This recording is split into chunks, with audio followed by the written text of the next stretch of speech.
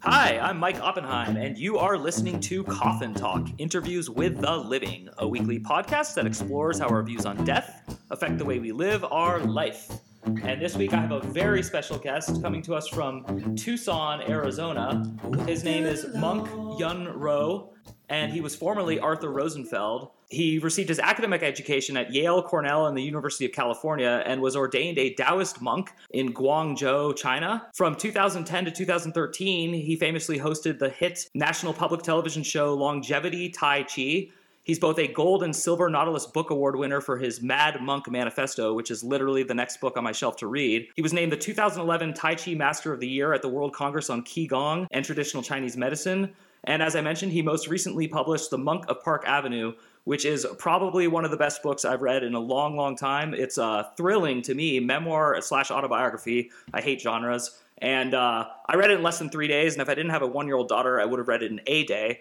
It's incredible, it's compelling, and I have a strong feeling that my interview with him is going to be even more strong and compelling because in person, he's a very rich and vibrant man. Without further delay, I would like to welcome Monk Yun Ro. Well, thanks very much for having me on. Absolutely. And I connected with you after hearing you on the Duncan Trussell podcast, which is one of my favorite all-time podcasts. And so I immediately wanted to have you on to talk about your near-death experience, your most recent one, as well as other ones you had. But also, I really want our audience to open up and hear what you have to offer the world, because I think you have a lot. I do have a direct question to ask you from the book, because it was a very important passage to me and it resonated. I'd like you to kind of speak to that if you don't mind. So I'm going to read from your book for you. So many of the tales I'm told by my parents and teachers and what is written in the newspaper seem somehow dubious to me. Nothing before me, not the rules of society, religion, politics, labels, race, social class, work, obligation, discipline, duty, or death, matches the simplicity of Poe's days of devotion and practice and contemplation at the monastery. That resonates so deeply with me because those are not word for word because I'm not as good of a writer as you, but those are the thoughts I've had repeatedly in my life. So I was curious, do you still feel that way today? I think some people are born with a seeking gene. I don't know what it's attached to. I don't know how to predict that you will have a seeking child. I think that's probably not only not possible, but maybe not desirable, because it does create challenges and a frequent sense that you don't belong where you are, and that things are not quite right somehow. And so time spent in practice at the monasteries, I've been to meditation. They're kind of an antidote for the nonsense of the world, which is created by people. So let me just say right up front, there is nothing so shallow as human intelligence. And I've believed this for a long time. I've seen it, known it for a long time. That exact way of putting it came from a guru of mine in the 1990s. And he just put it that way. And I thought, well, I can't improve upon that. So I still borrow it from him. He's sadly long gone, but I think about that phrase. In other words, anything that comes out of nature, anything that you see and experience outside your own little cubbyhole, whether it's a mansion or a cardboard box on the street, anything that you see that has been made by people, anything that you've been told that has been construed or constructed by people can never be particularly true, and it can never be any match for what the natural world has to teach you. So you might say, well, that's a bunch of nonsense. What if somebody tells you, don't take another step or you're going to fall to your death? That's the edge of a cliff you're standing on. Well, the cliff is telling you. The drop is telling you. Your eyes are telling you. Your teetering pit in the stomach absence of balance is telling you. But we don't need people to tell us that unless perhaps we're a toddler. So I don't want to make statements that are so absolute that contrarians will fix a minor detail in order to unhorse the argument. But let's just say that we really absolutely have no idea what we are, who we are, why we're here, what we're doing, none of that.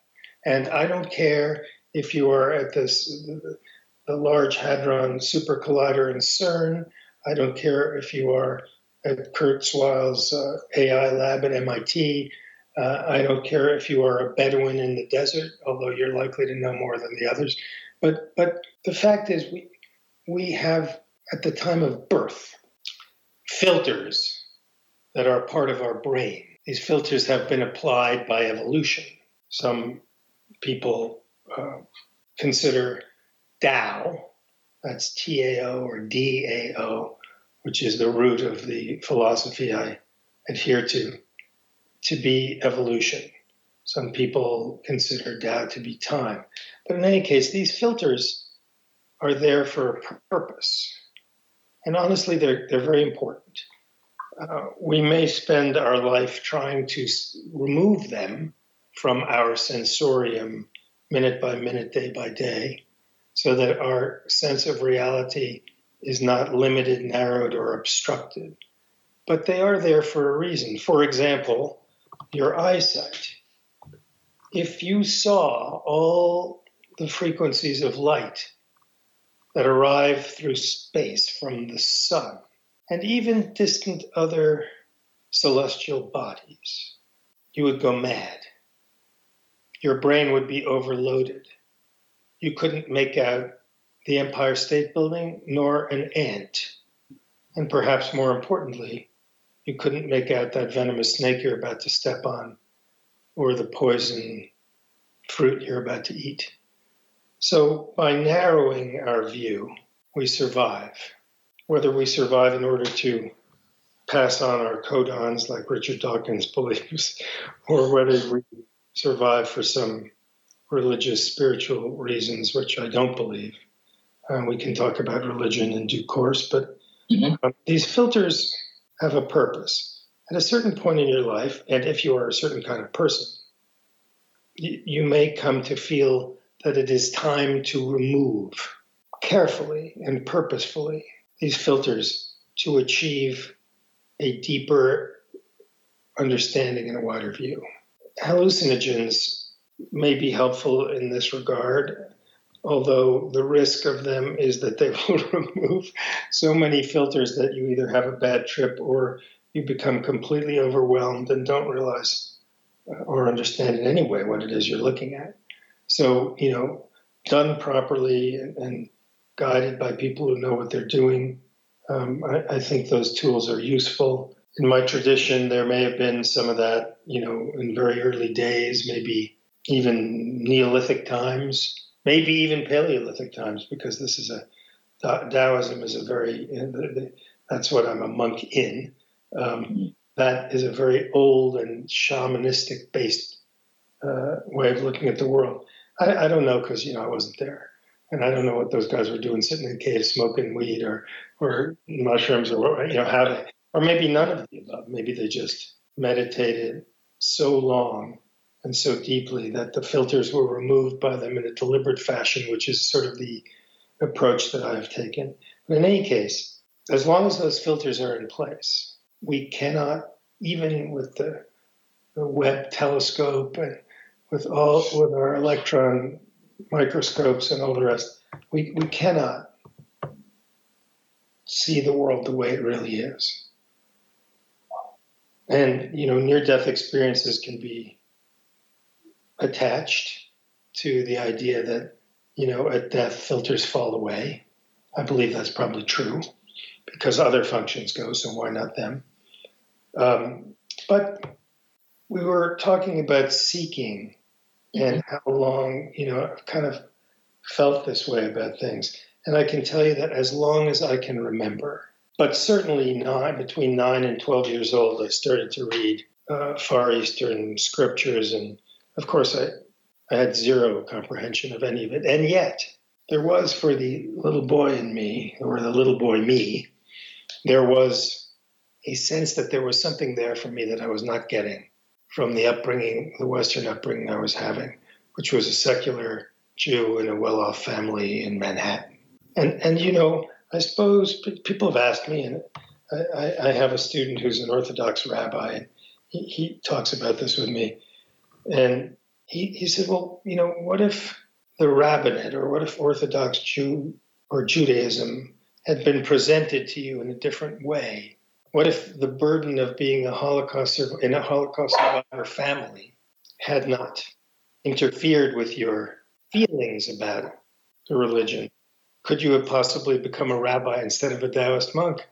And I spread my hands and say, who knows? Maybe, I mean, seekers do pursue all kinds of paths, and I don't really believe that one is any better than the other. All I can say is that, I found a path that very much speaks to me. And what other seekers find and what they cleave to is much less interest to me than that they seek it all.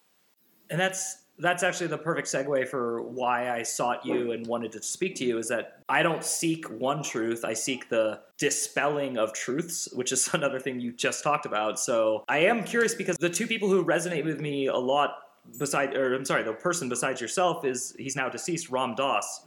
And I see a similarity that you were both raised Jewish with wealth. You're both very well educated. And I'm not going to say you threw away all of that, but your life led you to where it led you, and now you're a monk. So I'm curious, did you ever meet him? Have you ever thought about that? Do you hear that a lot? A little surprised to hear you say he's deceased. He's right there in the corner. He's listening, floating up there. I wave to him sometimes. Yeah, very, very interesting guy and teacher, I think. But because I pursued a literary life at the outset, and actually still, I would say that in addition to my Chinese masters, my primary master in particular, but also some others, the abbot who ordained me and other people I've met along the way. In addition to those, I've always been very much moved by literature and by what is able to be conveyed in fiction, what truths and insights about the world are able to be conveyed through fiction, which is my chosen medium, as opposed to, how-to books or self-help and that sort of thing. And I would say that the power of story is so hardwired, it is so great because our brains are hardwired for it. All millions of years ago, when we were flirting with the beginning of the development of language, there was some urge to share.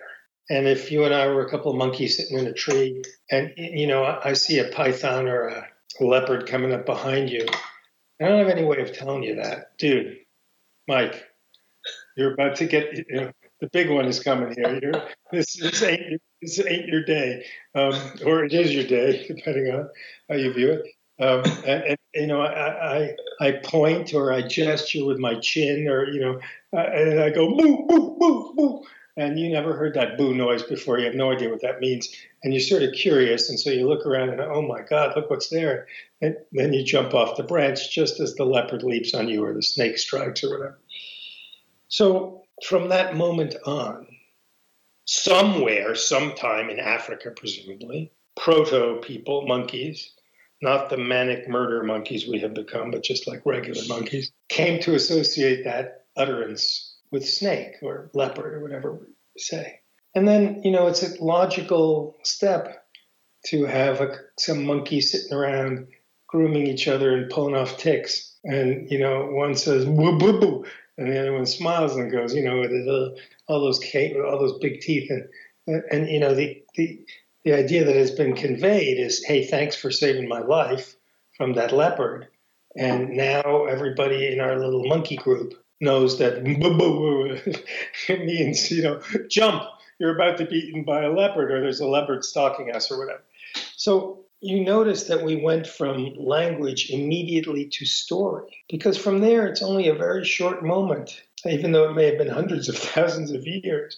But in the progression, it's very brief in terms of the evolution of this planet, that people are sitting around going, yeah, you remember the time I told you, be careful, there's something about to eat you on the branch, and you jumped in. Yeah, dude, you saved my life. We've got to do these things for each other and all that. So this is how it works. So all I'm trying to get at is that story is super important in helping us apprehend the world. And it reveals more about the filters that I mentioned. than almost anything else. That's kind of like the nitty-gritty of what the show is trying to get to is there a correct or incorrect way to live your life on Earth? And as you declared early on, you don't necessarily believe in a religion or a spiritual truth. So I'm curious, is there incorrect and correct behavior with morality? So I'm not talking about should you or should you not like smoke cigarettes. I mean more about like treating other people the way you treat them and everything. Hey everyone, if you're a fan of the show, please head over to mikeyop.com and click the subscribe button. It's the best way to support us, and it's free. That's MIKEYOPP.com. Thanks. So, morality is a human construct. I don't believe that there's a God or was a Moses or a Jesus or any of that stuff, because those are storybooks. They're very nice stories. They have good points to them. Some of the teachings are fantastic, but there's no more Jesus than there is Thor.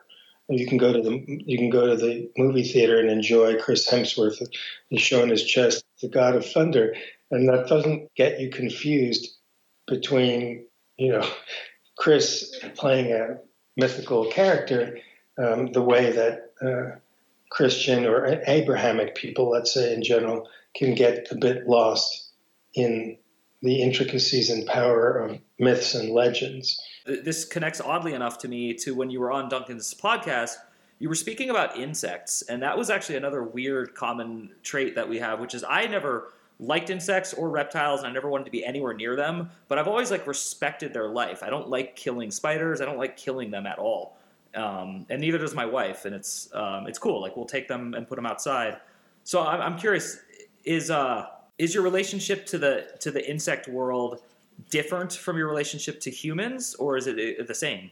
Dude, that was 18 questions in one. Let me try. Okay. I'll see what I can do with it. All right. Are you familiar with the Zuni tribe of Native Americans? I don't think so. They're here in Arizona and in New Mexico, I think. They carve stone to represent animals in their environment. Now their enterprise has become one that has become a commercial enterprise. But it used to be that a shaman would carve a stone creature for you according to what he saw that you needed as a companion or protector. And there was no transactional dimension to this. You couldn't buy it in a souvenir shop in Santa Fe Airport. It was those things are beautiful, and I have some actually. A shelf full of them behind me. In fact, I got a few shelves full of them. But they're just really beautiful carvings. But the original idea was that they represented you and your relationship with nature. They could be a medium, they could be a guide, they could be a protector. The reason I mention them in connection to your question about bugs and reptiles and all that is that in the Zuni worldview, on which I am far from an expert, but this much I have been told, the more primitive the animal, the further down, let's say, the evolutionary ladder. Let's say comparing a scorpion to a bear. The scorpion is the far more powerful entity than the bear. And, you might look at that assertion and say, what are you talking about? The bear just swat that thing, to Hong Kong from here. Squash it. Got stung, didn't really notice much. But the power of that bug, that tortoise, that snake, is in its obedience and clear relationship to natural law and phenomena. So, there's a famous Chinese parable about a frog and a scorpion. The scorpion says, hey, these floodwaters are rising. I really need to. Hey, dude, can you carry me on your back and take me over the other side of the pond there, because I'm going to drown. I'm not a swimmer. Actually, scorpions can survive quite a while underwater, but that's not the point. And so, the scorpion jumps on the frog's back, and the frog starts swimming, and halfway across the pond, the scorpion stings the frog, who begins to succumb to his venom, and says, what the heck was that? Why'd you do that? I'm saving your life here. And the scorpion, replies, I'm sorry. It's just my nature, right?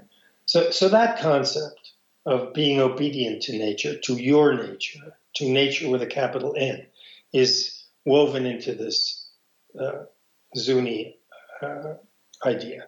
And there may be other tribes. I'm not that familiar with Native American stuff, although I recognize that it all began in Asia because that's where those folks came from originally. In any case, Taoism has a little bit subtly different view, and it is subtle in some ways, that difference.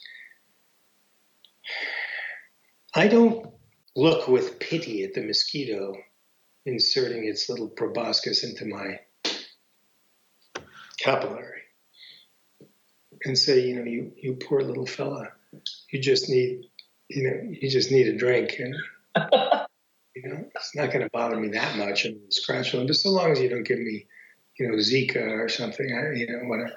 So please don't do that, but go ahead and have a drink. It's not so much that. Rather, it's that through practice and through some of the experiences you asked me about at the beginning, I don't want to use the word achieved because that makes me out to be something special, which I'm not. It's just that at some point, so many of those filters were stripped away, a lot of them without my knowing or wanting that, because the consequences of that stripping were so dire, so miserable and so painful that I wouldn't be honest if I said, I really made that deal, because frankly, if there was a deal to be made about some of the things I've gone through, particularly in the last couple of years, I'm a pussy. I just say, well, yeah. If some mythical sage, appeared as I was on the 1,000th step of my climb to the top of the temple where I would be a fully realized monk and all that, and he said, "Look, hey, great dude, you're 1,000 steps. You can really see a lot from here. You like the view?" And I'm like, "Yeah, I do. I've been working on it a while." And he says, "You only got 8 steps left, but and then you're there. 1,008." I'm just making stuff up here, but just giving you a metaphor for this. And he says, "Oh," I said, "Well, that's great. Only 8 left." He says, "Yeah, but those last 8 are going to feature pain and suffering and misery that you literally don't have the mind to comprehend at this moment. You cannot believe how bad it will be. And unless you've been shot in half on the battlefield and are conscious for 2 seconds before, and when there's 2 pieces of you, and you're about to exsanguinate and have a moment or 2 left of consciousness, you can't even imagine the suffering. And in that case, you'd be in shock, so you wouldn't really feel anything, and then you'd be dead." So some of the stuff that has happened to me of late has made me realize this thing that, about those last 8 steps.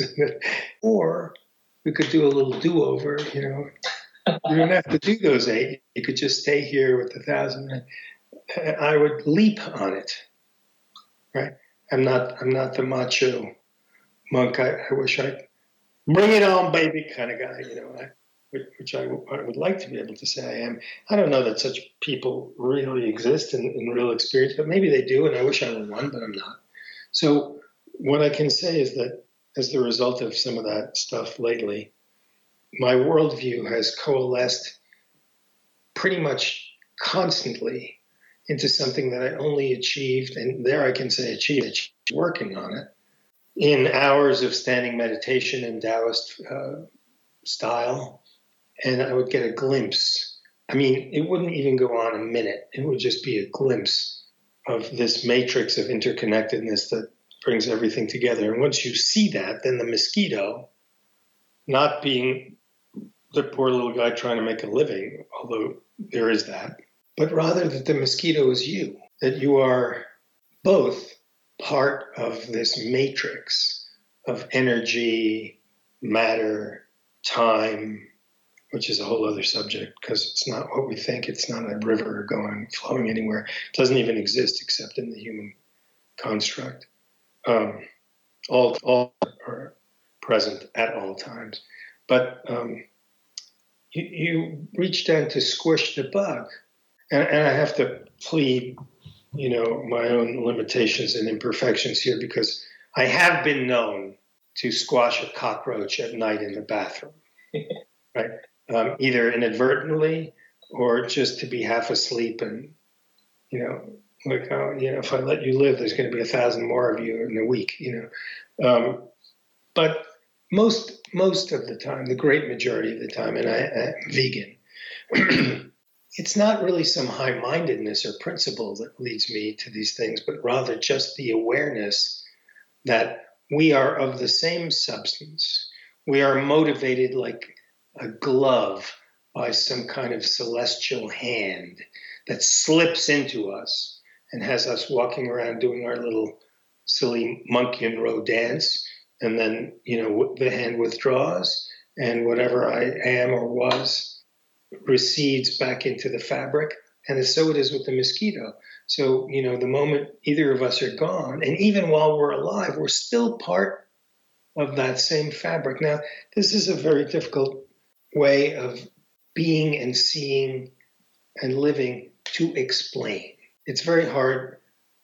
It's like when somebody tries to describe an LSD trip to you, and the minute they start talking about it, they realize that what they experienced is very poorly represented by the words they're using to speak it to you. And so it is here. I have no idea how to explain this better than the way I just have, which is sort of my default description, because it's just so much more and it involves so many senses and not so much language. And so when you ask me about correct, we finally circle back to like a jazz riff in a club, like Brubeck playing Take 5, and he goes so far away from the melody that everybody, he knows, he's such a genius that he senses when everybody in the club starts to get restless, like, Dave's gone off it.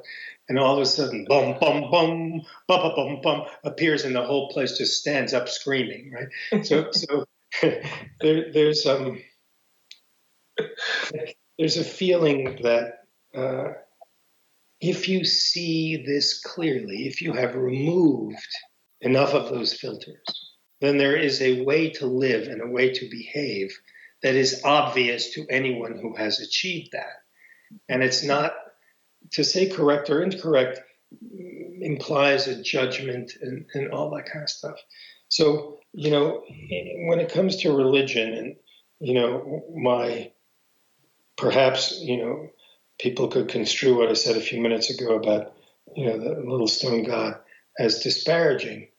What I'm really getting to, and what started out as a comment about story and fiction, is that there is a way to, at least with our meager mental equipment, at least with our filtered sensorium, at least with our deeply flawed characters, our manic murder monkeys that we are, and our inherent destructiveness and desire to obliterate everything that we see, from each other to the rest of the planet and all the sentient beings here.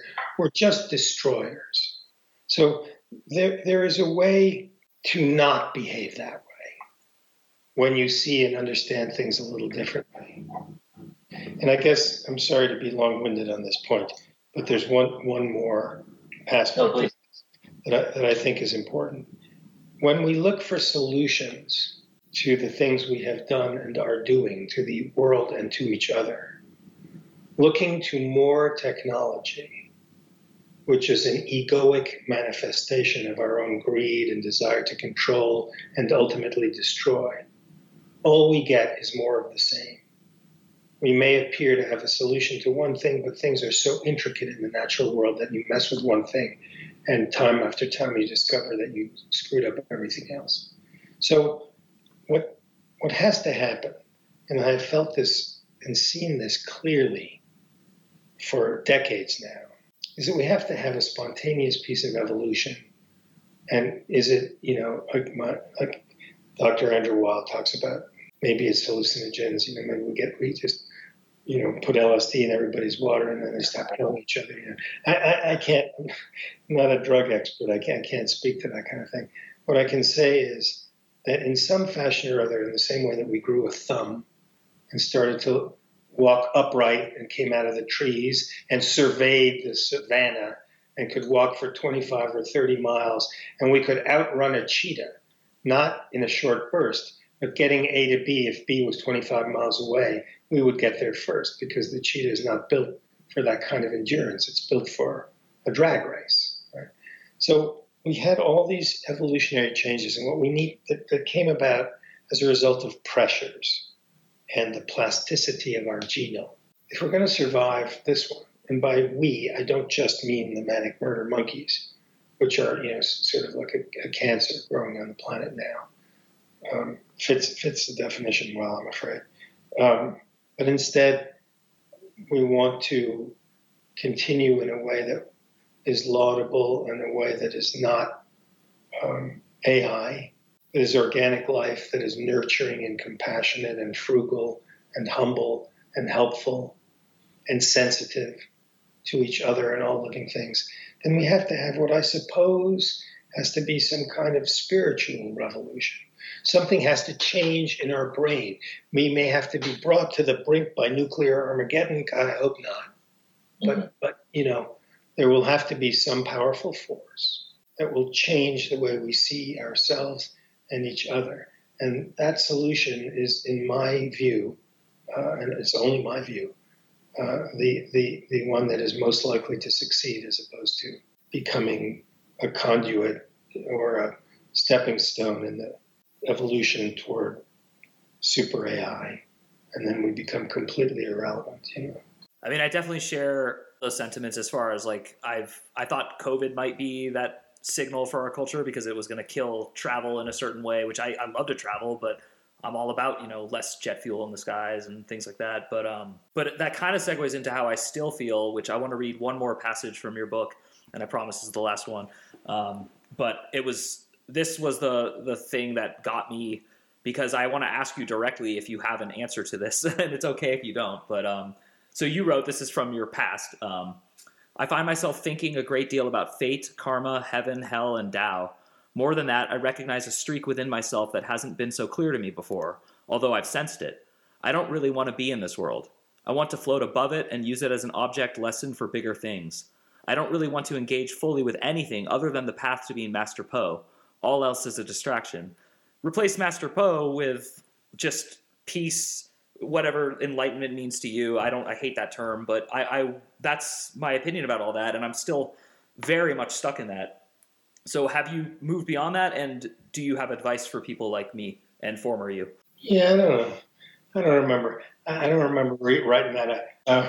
Well, yes. So here's maybe a little bit different way of expressing that. I do think that I haven't talked about this in the podcast before, but it just comes up for me right now.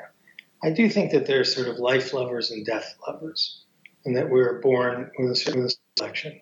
And, a psychiatrist listening to this would say, there are depressives and non-depressives. People whose neurotransmitters are well balanced and functioning properly, and those that are a bit off. I'm not talking here about mental illness. I don't walk around each day wondering if I should blow my head off.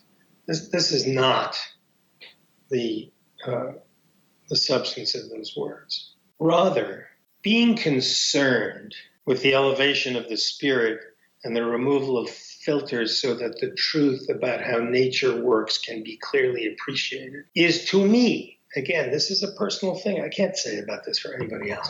For me, a much more compelling proposition than getting the corner office, driving the Ferrari, having the supermodel wife, which I should add, I have a pretty supermodelish wife, so she will eventually listen to this at some point, so I have to make that clear. But and I'm in a branch of Taoism that allows one to marry. Not all do. In any case, I just think that the material hyper-focus, the greed, the narcissism, the idea that we are entitled to anything, the idea that an imagined deity which we made up, who has no more reality than the theater Thor, has given us this planet and all the rest of the universe that we can conquer with our spaceships and all of it is for us. We can use it as a toilet. We can use it as a bombing range. We can destroy all sentient beings at will, because after all, they are only here for our pleasure and to serve us. This is where I run into big trouble with Western organized religion. I don't care what people's fantasies about somebody sitting in the clouds, watching them all day saying, Mike, don't touch your pee-pee again. That's the second time today, right? I don't have any, what people have in their heads. It's not my business, right? It's not my business. I don't want them in my head. I don't want to be in their head. I want to control them. I got nothing to say about any of that. They want to believe things. Brilliant.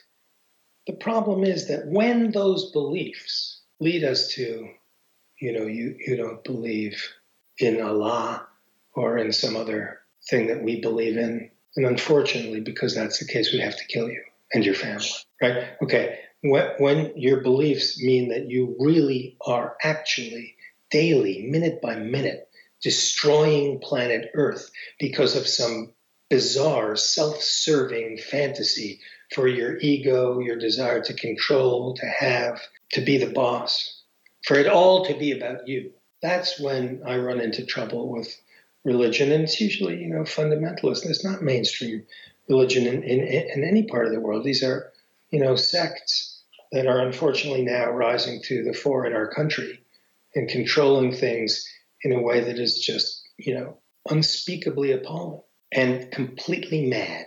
That's the problem that I face, is that that makes me want to just completely disconnect. I have no suicidal tendencies whatsoever. I have a wife who I love, who's also a supermodel, and and I have a beautiful daughter, and I have a son from a different marriage who I love very much. And so I have no desire to escape or leave these people, but I do, as I look at finances and my necessity to pay for my stake, for my home, for my family, I have to put that at odds with, well, that means I'm contributing to the very system that appalls me.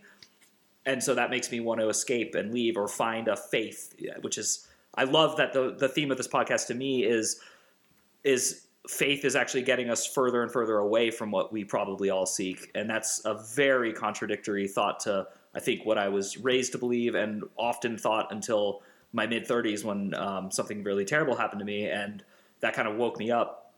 And so you have this phrase, it's brilliant. I wish I could steal it as a writer and use it, but I'm so enamored by this phrase. You talk about disinhibiting behavior, and it's the most powerful phrase to me because it to me it summarizes and sums up what's going on. So is that, am I correct in understanding you that that's part of your perception as well, that this disinhibiting behavior is run amok and we're now the murder monkeys? All of this comes back to indulging our negative emotions. And the term negative, as soon as I speak these words, I find myself on thin ice that cracks. If I drop a marble, it'll crack, right? Because good and evil are also constructs. Our morality is a construct. If you really want to get to the nitty-gritty of Daoist thought, you have to cultivate the ability to see cycles, to see change as the only constant, to see how forces interact with each other in the world at all times, how nothing is static or stable or black and white or absolute, and how you have to learn over time to live a life that Daoists describe as Wu Wei, or living Wu Wei, which is Wei Wu Wei, which means that you are acting in accordance with the forces of the universe, and that you are using as little energy as possible. And you are making the most important contributions and the biggest contributions you can make without forcing, without exhausting yourself, without hurting anybody, and adhering to what we call the three treasures of compassion, frugality, and humility. You mentioned making a living. Well, I should acknowledge at the start that I may not be the smartest guy in the room, but I'm not an idiot. So only an idiot becomes a Taoist monk to become a rich man. This is not, that would not be the choice. But the question is, like, why do you want to be a rich man? Why do you want such complication and abundance that your life is then run and ruled by your stuff, by the people who you can no longer trust because they want things from you and you don't know whether they're lying, whether their feelings for you are real, whether artifice abounds in every corner of your life because everybody has an agenda, right? So as soon as you start going in any of these extremes away from, well, let's just for this moment stay with the three treasures, you end up not only damaging your world with your own idea that it's all about me and my narcissistic entitled behavior, which is such a sad thing to see going on in young people these days. Not all young people. I see a lot of great ones too, but a lot of them. And maybe worst of all, although because it's not about you, this is not really the worst part of it, but it also messes up your own life. Makes your life suck. So when you ask me, how to live correctly, that is the substance and focus of a number of great Taoist texts, the Lao Tzu being one, which is just an examination of the natural phenomena outlined in a very early, perhaps as early as, I don't know, Paleolithic or Neolithic times, examination of how things work in nature. And then that book is called the Book of Change, the I Ching. And the Tao Te Ching was sometimes called the Lao Tzu for the putative author who probably didn't exist. Well, it was probably a tea clutch of God, because Chinese culture is very big on ancestor worship. And if you say that this came from the old master, not from you, you imbue it with greater authority and gravitas, right? So whether Lao Tzu was or was not a real person is as entirely beside the point as whether Jesus was or wasn't a real person. People get hung up on the historicity at the expense of the message, in my own personal view, lost, or in a Taoist view, lost. So we can say that there is a way to live. And I found that Taoist teachings help me personally, and my students and followers around the world, readers, to discover effectiveness, ease, lack of conflict, deeper emotional connections with other humans and the rest of the sentient world. And I think that's about as ambitious as I can be. That's the way I try to live. And, I live in a nice house. People come to see me and they say, wow, Sifu, you really live in a beautiful place. And it's I have a great view, and I'm in the Tucson Mountains, and I go outside all the time and look around, and I can see 5 or 6 different mountain ranges and the spread of the city beneath me. I mean, it's not like I'm in a cave with nails in my feet or open sores on my legs and arms, telling these things because I won't eat anything but a dead mushroom. I'm not saying that.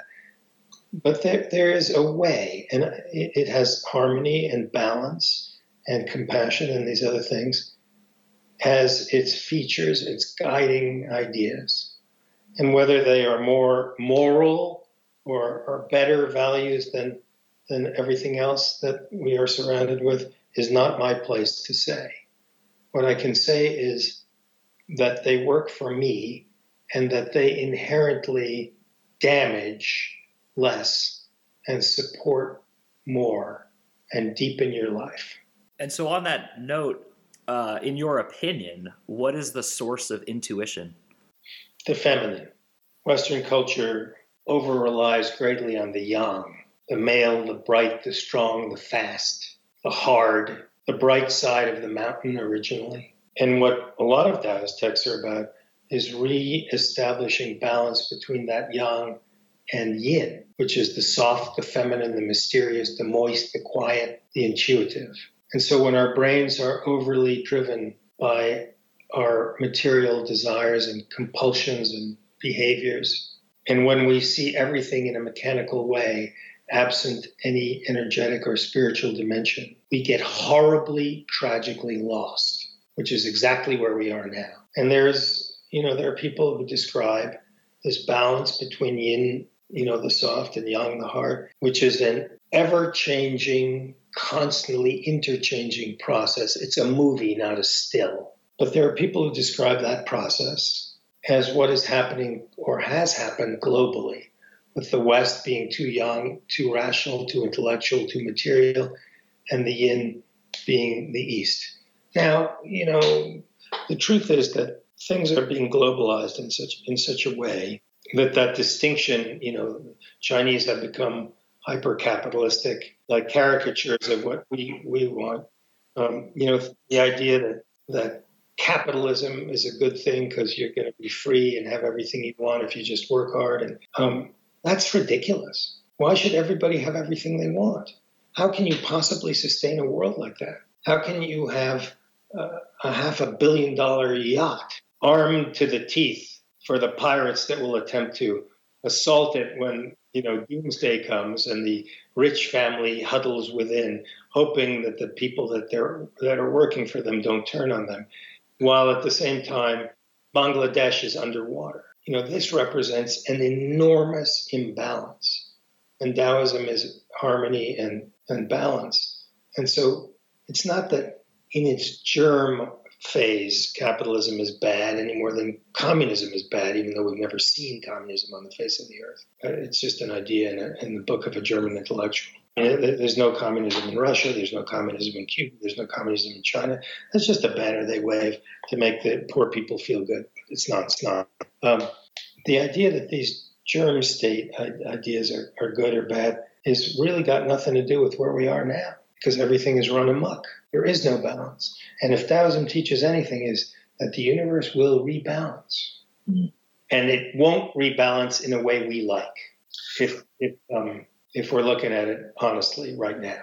So unless that evolutionary piece that I mentioned earlier comes into play and some third door emerges that's not, conflict and not yielding, then we're not going to like where things are going. And we have to try really hard to become part of the balancing and the bringing of harmony. Because if we continue on the current path, none of that will be available. And I think that's the perfect note to switch gears to kind of the purpose of Coffin Talk, which is a show to talk about death and your near-death experience, which in my opinion, the most recent one, which is an addendum to your beautiful memoir, autobiography. I hate the term memoir, but I know you referred to it as one, so I'm trying to be respectful of that, but I consider it an autobiography, and an excellent one at that.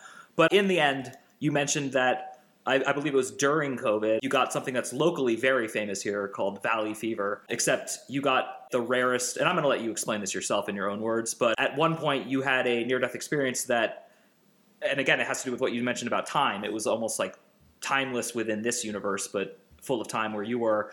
And I feel like that you came back, and I'm curious if that balanced you, because that was the last thing we talked about. That's why I thought this was sort of eerily similar to what you were just talking about. Do you feel like that was a balancing in your life, or do you feel like that was the 1,001st step? Like, how are you relating to your own experience? And then also, please share the experience whenever it seems appropriate. Yes. So, valley fever is a well-known fungal disease. It's a coccidiomycosis, lives in the ground here in southern Arizona actually all over, I think, and also in places in California. There were some cases reported in Oregon. The fungal diseases are a feature of global warming. What I should say more specifically, more correctly, is that these fungi have been around for billions of years. They're one of the earliest and most interesting organisms to show up on the planet, and we could have 10 more episodes about what's fascinating about fungi. But because of global warming, a lot of these organisms are either rising to the surface in places that are being inundated that have been dry, They're either being scoured by winds on the landscape that unearth them, take off layers of soil, and then they're in the topsoil, and you walk or you dig, you construct something, you dig a pool, or a house, or you make a road, and these things come up. Or, there could be a big storm. But there's really a lot of ways that you can contract these diseases, and they are not just in the southwestern United States. Coccidiomycosis is the one here, but there are other ones in Southeast Asia, Africa, Central and South America, and so on. So more people getting them and more suffering because of them is a not very often discussed feature that can probably be clearly linked to the changing climate. Anyway, my own experience is just, a piece of bad luck, really, as far as we can tell from a medical point of view. A very small percentage of people, so let's say a minority of people who contract this disease, it disseminates in their body. So it could go to their skin, their lungs, liver, heart, kidneys, and so on. And that can be treated, with antifungal medications, which are, I assure you, no picnic, but they mostly work either to stop it or eliminate it in the body, to make it clinically non-significant. In the rare case, it goes into the brain, which is what happened to me, and that's not a good prognosis. Anyway, I had a bad time. I have had a bad time with it, and it's gone to pretty much every organ I mentioned in me, which has just reduced me to a shadow of my former physical self, 50 pounds down and so on. It's a little bit of a martial arts bruiser, and, all that's kind of gone now. Anyway, what remains of my battered and destroyed male ego still, bruised that I can't pick up a heavy suitcase or anything, much less go out and wield a halberd or an 11-foot spear, as I was wont to do with great relish before all this, and to teach those things, which was my greatest pleasure. In any case, how to view such an occurrence? Is it a spiritual lesson orchestrated by a divinity? I think probably not. I don't see the world that way, as we have been talking about. Is it a balancing of excesses or deficiencies in me to bring me back to being a more harmonious monk and person and being? I think I would like to think so.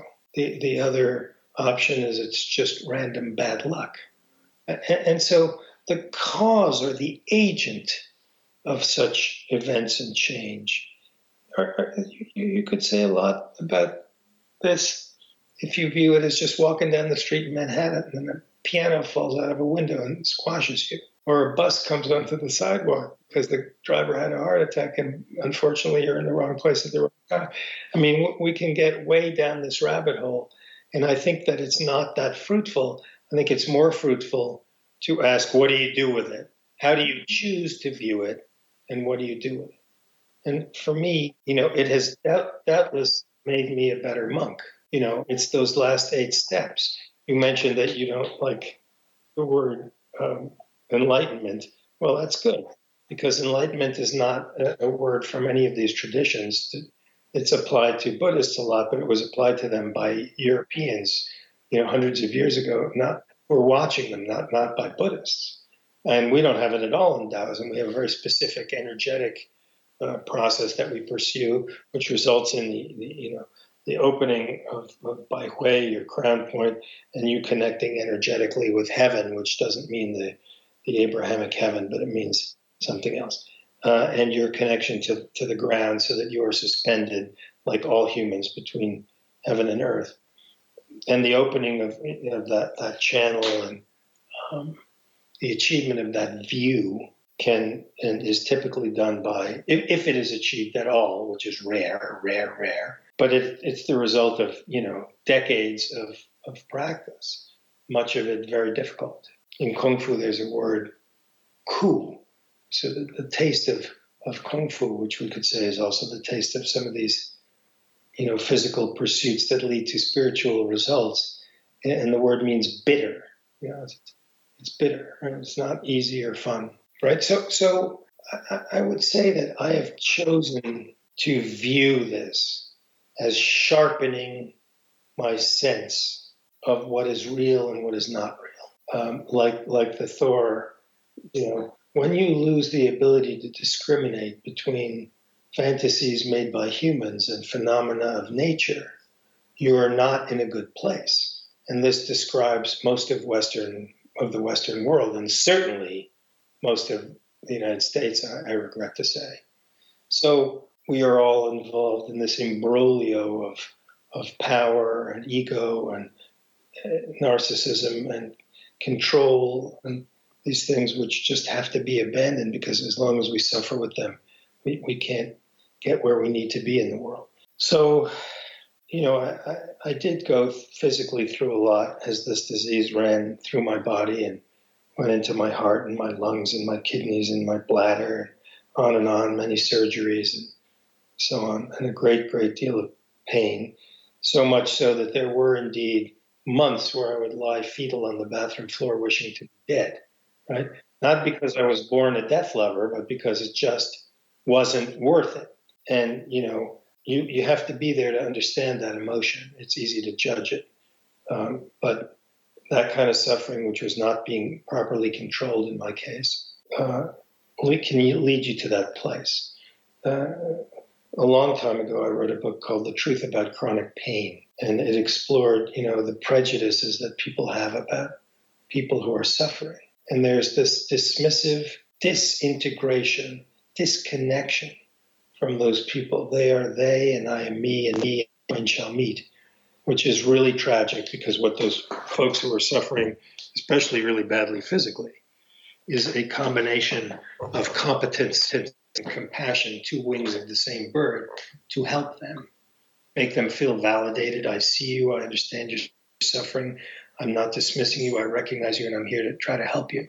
And whether that is a loved one, a family member, a doctor, whatever, that is what is needed for suffering people. So I had wonderful care, and my wife took great care of me during this time, but it was really a transcendent level of pain. So, at one point, my body just stopped. And whether for better or worse, I was revived by paramedics. So, and I began, a very long and very painful road to recovery, which, tonight I go and teach Tai Chi at a church. But, during that time I was being carried to the commode and wasn't able to sit up, stand up, get out of bed, or walk at all. And so, having been, if not a master in my own lights, then a very serious devotee of something as sublime and intricate as Tai Chi, I was now rendered unable to put one foot in front of the other. So there are all kinds of levels on which my life was kind of destroyed, the life that I had relied on and come to use to feel comfortable about myself and how I spent my day. Everything was ripped away. So I choose to regard that as an opportunity to fix what was out of balance and come back in a more harmonious way as a better and more effective monk, teacher, writer, because otherwise it's just a bum rap. And I think when you related the experience in the book, which again, it's very short and it's at the end, but you mentioned, well, that's my dog's turn to talk. When you mentioned this experience where you were, by our definition, deceased, and then you were revived, but you said the experience lasted far longer than the relative time on Earth, which is pretty much what almost every near-death experience person, survivor, I don't know what the term is for you people, something special that I have not heard. But when you come back, you're filled with the memory of where you were. And so you can speak a little bit about it or a lot, but I did have a weird question to ask you, which is, you said there's part of it you'll never share, and I deeply respect that. What I would like to know is the reason you will never share it, if that's also not private. The reason is very straightforward. I had the very clear sense I don't know if coma is the correct medical definition, but I was, unresponsive had tubes and needles and everything and all kinds of drugs in me during this time. And I had what I just don't know a better word than to say a vision. So Hawaiian spiritualist friends of mine with whom I've discussed this, in their tradition, this is clearly a vision. Taoism has all kinds of examples of teachers or adepts who had a vision that changed everything, and then they founded a new sect, had different precepts and so on. The history of Taoism and how it evolved over time into the permeable global movement that it is now is rife with examples of this. In any case, I don't know what else to call it. If I came up with a better word, I'd be happy, but that's what it is. But the striking thing, and as I get ready to say these words, I realized that in the Taoist tradition, this is not so striking. There is almost always the format, if you will, for this kind of experience, at least as it is described later by other people posthumously. It's kind of like if we allow, for the sake of speculation, the historicity of Jesus, and we say, look, Jesus Christ was, a shaman and a mystic who popped his cork and was able to have experiences and just wanted to share them, but was immediately stymied by the barriers of language and the fact that other people's brains don't work that way. And so what was built up around his words, I don't see that it exactly happened this way, but this is a very typical thing to happen in any religion with any prophet or mystic or sage, is that people who want to ally themselves with that person and that idea, and those ideas and those teachings, create a structure for it. So sooner or later we got a church, and we got people getting paid, and we got people keeping money, and you can't marry because you can't give any of that money that comes into the church to anyone else. It has to stay in the church. So when you die, you can't give it to your kids. You have to give it to the church. This is the way the church gets rich. I mean, I don't want to bash the church because this is a very common thing. It happens in many, many religious traditions because it's a social phenomenon which has nothing to do whatsoever with the original mystical experience. Why? Not because everybody around it is bad or greedy or evil. Sometimes there are those people, but because the experience itself cannot be shared. It just, words don't work. So you immediately have this gulf, which I encounter at this moment, standing at the edge of this abyss, trying to tell you what that was. And I am a wordsmith, and I do like story, and I've made this kind of thing my life. So I'm as adept at doing this as most people. But while I do it, I'm still aware that it's not the thing. So in Zen Buddhism, there's some examples of saying, well, look, Bruce Lee, pointing at the moon, right? The word moon ain't the moon. I'm sorry, but that's just it. That ain't the word. The 4-letter word moon is not that celestial orb. We're just making a stand-in, and Lao Tzu begins his most famous, marvelous text with the Tao that I can speak of is not the Tao. It's not the real thing. It's not the eternal thing. The word moon is not the moon. I'm just doing the best I can because this is the limitation of language. Right? So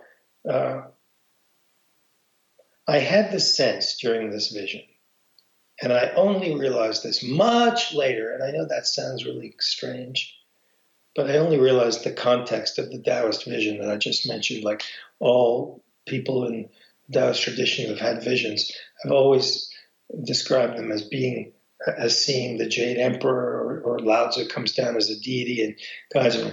I wish I could tell you that the Buddha or Lao Tzu or Zhuangzi or Duke of Wen or one of these guys came down and said, Yunro, soft cloud. That's what my name means. Soft cloud, I got some stuff to show you. Right? I would love to tell you that. And, after I'm gone, people will, if anybody still, hears or reads me, and they want to, ramp it up a little bit, they'll say, Lao Tzu came to him. No, right? No. I want to tell you yes, but in fact, no. What I did get was a sense that there was a curator. And I used the word curator because it was kind of like if you're a big donor to the Metropolitan Museum of Art and you go for a visit, you don't stand in line if you gave 10 million bucks, right? And or 100 million bucks these days, or a wing, say, right? You don't stand in line with everybody else, outside on the steps waiting to get in, in a 90 degree and 90% humidity New York City day, right? That doesn't happen. Right. So if you're someone in particular to the museum, then the vice president of collections or whatever, I don't know those people, but that takes you by the hand and says, Monk, it's so nice to have you here. Let me show you some special stuff. Let me maximize your time and experience and help you get a deep understanding of your visit to this amazing museum. Right? So I had this. I call this presence a curator, because I had the sense, although I never saw this entity, person, energy, there was nothing but a idea that someone was guiding me, and that they were choosing. I'm on very thin ice when I say they. Right? I just don't. I'm acutely aware of the limitations of the language at my disposal. They showed me stuff. I zoomed around the galaxies. I saw comets whizzing by and planets and stars and black holes. And I saw a lot of amazing things, phenomena, change, just incredible. And this went on for what was objectively to outsiders a few days, but, I don't know. And look, is it possible that this whole thing took 3 minutes out of the 4 days I was unconscious? How the hell would I know?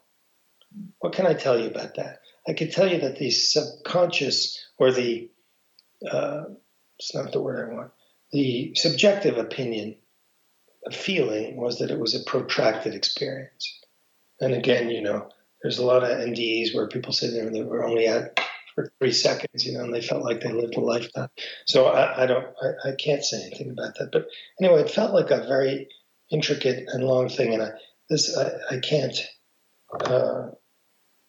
give you all of it because there's just too much. At the end, I was shown what's in store for humanity and planet Earth.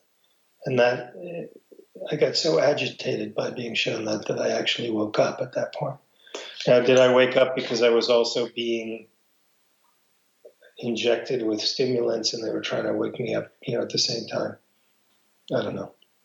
Can't tell you. Because I didn't see what they were doing at that moment because I wasn't there. We could assume that they were doing that kind of stuff and that it was closer to when I woke up than when I didn't. But I can't assert these things with certainty. What I can tell you is that what I was shown was upsetting to me. And later, afterwards, I rued that I had pushed, right? That I had pushed back against what I was being shown. And that was the only time I got a voice. The rest of the time, it was just, the curator taking me by the arm and taking me from gallery to gallery. And there was such wonder and fascination that talking was not on the table. No need. Much too awesome. All filled. So it would be inappropriate to say something like, curator, you got gum on your shoe. I really like that girl on that scroll, that painting. What a sexy girl. None of that would occur. It would not only be grossly inappropriate, but it wouldn't even arise. And then when I saw, what becomes of us, and I said, no, I don't want this at all. I don't like this at all.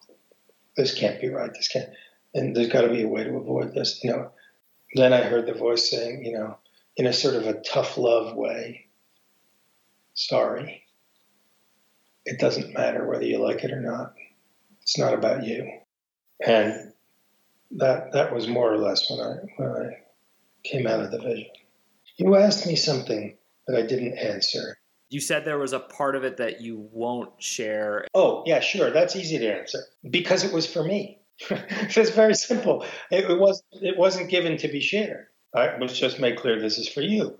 Just like if you're in the Met and the curator is taking you around the museum, he doesn't want you to see the museum's porno collection and tell all your friends. So I'm not saying that this was anything pornographic. I'm just trying to be funny. I mean, there was something that there were some things that I was shown that were clearly for me, and then the end part was not for. I mean, being shown it was for me, but I'm sharing it because there was no feeling that I shouldn't or can't share that. All there was my sadness about it. And so earlier we talked about perhaps an event will come that will help change the trajectory we're currently on, but then it sounds like this, lack of a better word, vision indicates the opposite, that there's really nothing that's going to change it. Can you ameliorate these differences? Is there in your headspace still a chance, a hope? Well, I'm a stubborn MF, and so I persist in my. And look, maybe you could construe, if you spin it this way, that I was shown this to galvanize my work. That, look, if you're not successful in spreading these ideas well enough, and if you and others, of course, not just me, but if you and others can't get the world to wrap its mind around things as they really are and what needs to happen, then this is what we're looking at. And we didn't get that far because I woke up agitated because I felt strongly about it. Well, I mean, it's a strong not coincidence to me that you'd already written Bad Monk Manifesto. Isn't the message of that novel essentially, hey guys, listen up, this is bad? Yeah, that one isn't a novel. It's a manifesto. By the way, you made reference earlier to something that stuck in my craw a little bit about memoir and autobiography. I didn't choose to call it a memoir. No, I figured your editor or publisher did. Yeah, well, but I mean, it is a memoir. And memoir and autobiography are not the same thing. No, I don't believe they are. I did not write an autobiography there. If I wrote an autobiography, I would have to detail, many things in my life, my kids, my marriage, my early experiences, family dynamics, things that happened in jobs, and there's 10,000 things that I didn't put in that book because this book had a theme. If you have a theme and you address your life experience through the lens of that theme, focusing on that theme, that to my understanding is a memoir. So that's why people can write multiple memoirs if they're good and successful commercially, memoirists. About famous ballet dancer, can write about the sexual abuse in her life and her career. She could also write about the details of dancing and how to become one with the air.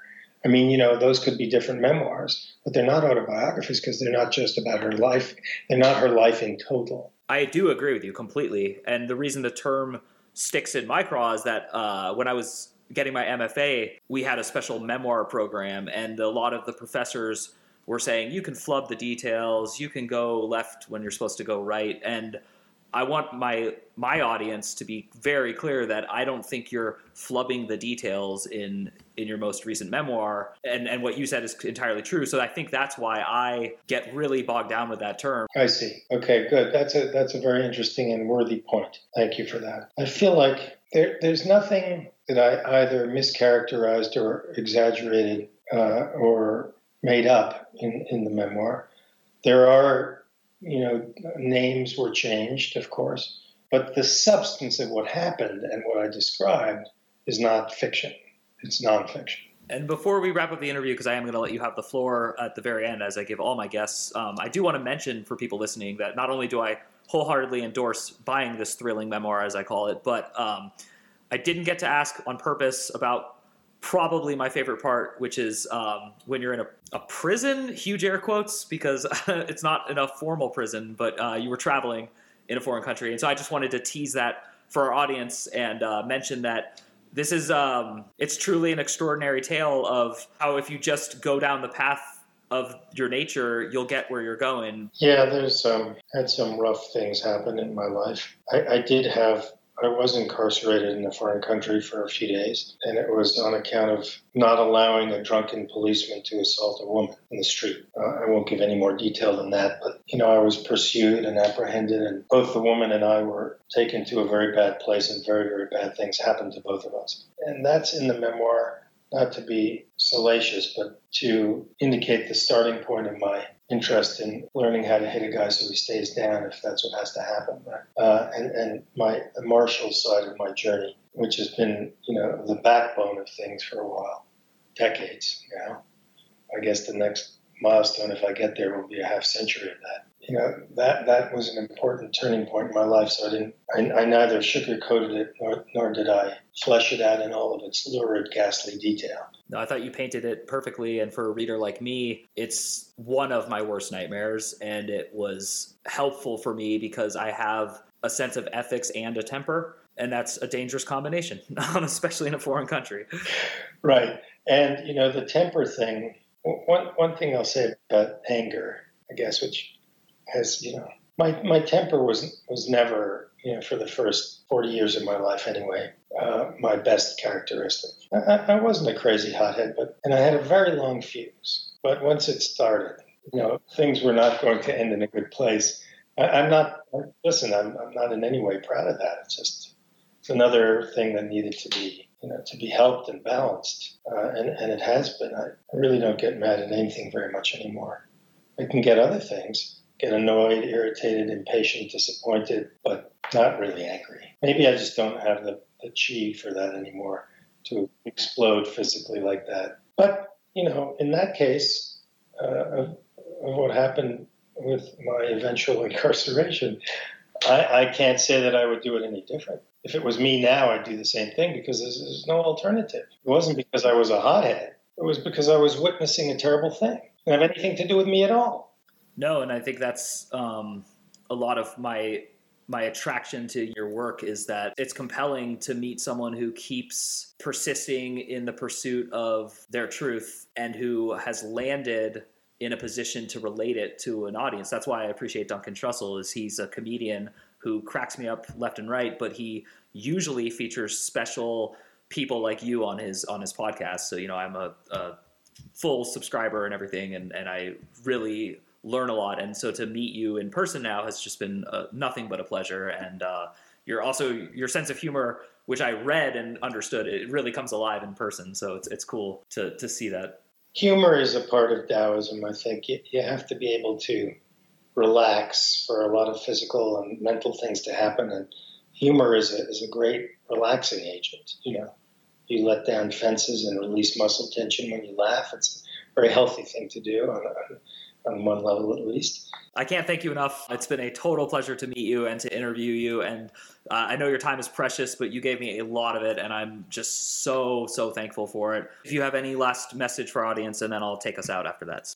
Yeah, so, the message is it's not all about us. I am so distraught, despite seeking emotional and intellectual equilibrium, and mostly finding it as part of my practice. It's kind of the monk's job, But it doesn't, there's nothing in Taoism that is disconnected, disassociated, non-judgmental, non-this and that. It's not antiseptic. It's not a philosophy that stands apart and above. When I talk about wanting to, achieve a level of awareness and understanding, that doesn't mean that I want no longer to be engaged. If I were a Buddhist, we would say this is a discussion about the difference between an arhat and a bodhisattva. That's a whole other conversation. And it has split the camp of Buddhism around the world for thousands of years. It's complicated. But in any case, I would say that I moved to the place I live now. Obviously, the elephant in the room is I got this illness, but I couldn't have foreseen that, I don't think. At least I didn't. I moved here because I wanted to be more in nature than in the hot New York angry frenzy of violence that's South Florida, where I lived for a long time. So now I'm in a quiet house. So, I see what's going on, the development and the aridification and the climate change. And, it's been, as you well know, because you get it worse down in Phoenix. But, the answer is it's not all about us being the human race, but there's much, much more going on. There is a vast amount of wisdom and intelligence and depth in the minds of other creatures on this planet who are not human. I've had the privilege of looking a blue whale in the eye from 20 inches away, and I've seen galaxies in that eye. We are neither the smartest, nor the best, nor the only living creature on this planet. And the hubris that has gone on with our religions and philosophies has created a real, honest-to-goodness catastrophe, and that makes me very sad. So if I have a message, it's please try to live a life of compassion and frugality and humility. Think when you shop. When you're brushing your teeth, turn off the water. It doesn't need to be going down your drain just because you're standing near the sink. There's a zillion little things like that. Don't make your house a refrigerator and then put on sweaters in summer, right? I mean, it's just so many simple things that seem small, but collectively, cumulatively, over billions of people would actually make a significant difference. Don't eat animals if you can possibly avoid it. And if you need to for medical reasons, do so sparingly and with consciousness. There's 1,000 other things down this line, but for that I recommend reading Mad Monk Manifesto, which is the bitter herb right up the nose without any sweetness to it. You may really dislike me or really like me after the end of it because of my ideas, but you won't be unaffected by it. And the memoir, if you like memoirs and want to learn more about my personal journey, The Monk of Park Avenue, maybe the book that I think is my best work of the last few years is one we didn't discuss, but it's called Turtle Planet. And I just think I did a literary thing there that has not been done before. And I feel like I did it as well as I could do it. A lot of people have liked it. It's also gotten some nominations for things. So anyway, it's a good book. And my fiction, in a few weeks, I have a new novel coming out called Wasp Warrior, which is about love and reincarnation in ancient China and modern day LA. It's pretty fun. It's got a serial killer in it as the protagonist, but a very, I hope, identifiable, and you can kind of love her even though you see some things she does that you might not like, but you understand why. So Wasp Warrior releases in a few days, I think. Should find it on Amazon. So anyway, books are my main thing. I teach classes and online and here in Tucson. All of that is detailed on my website, which is just my name, monkyunrou, YUNROU.com. And interviews like this are also available there. Website and class schedules and workshops and things I'm doing. There's going to be a workshop in October, which you might yourself like to attend. So there's always something going on, as long as I'm able to sustain it. Thank you, Monk Yun Ro. And for everyone who's listening at home, you can best support us by subscribing to the show and heading over to mikeyop.com and subscribing for free to the package that comes through that. But also, please check out Monk's website and his prolific career, and there's so much to do on that site. And thank you to my audience, and my name is Mike Oppenheim, and I will see you soon.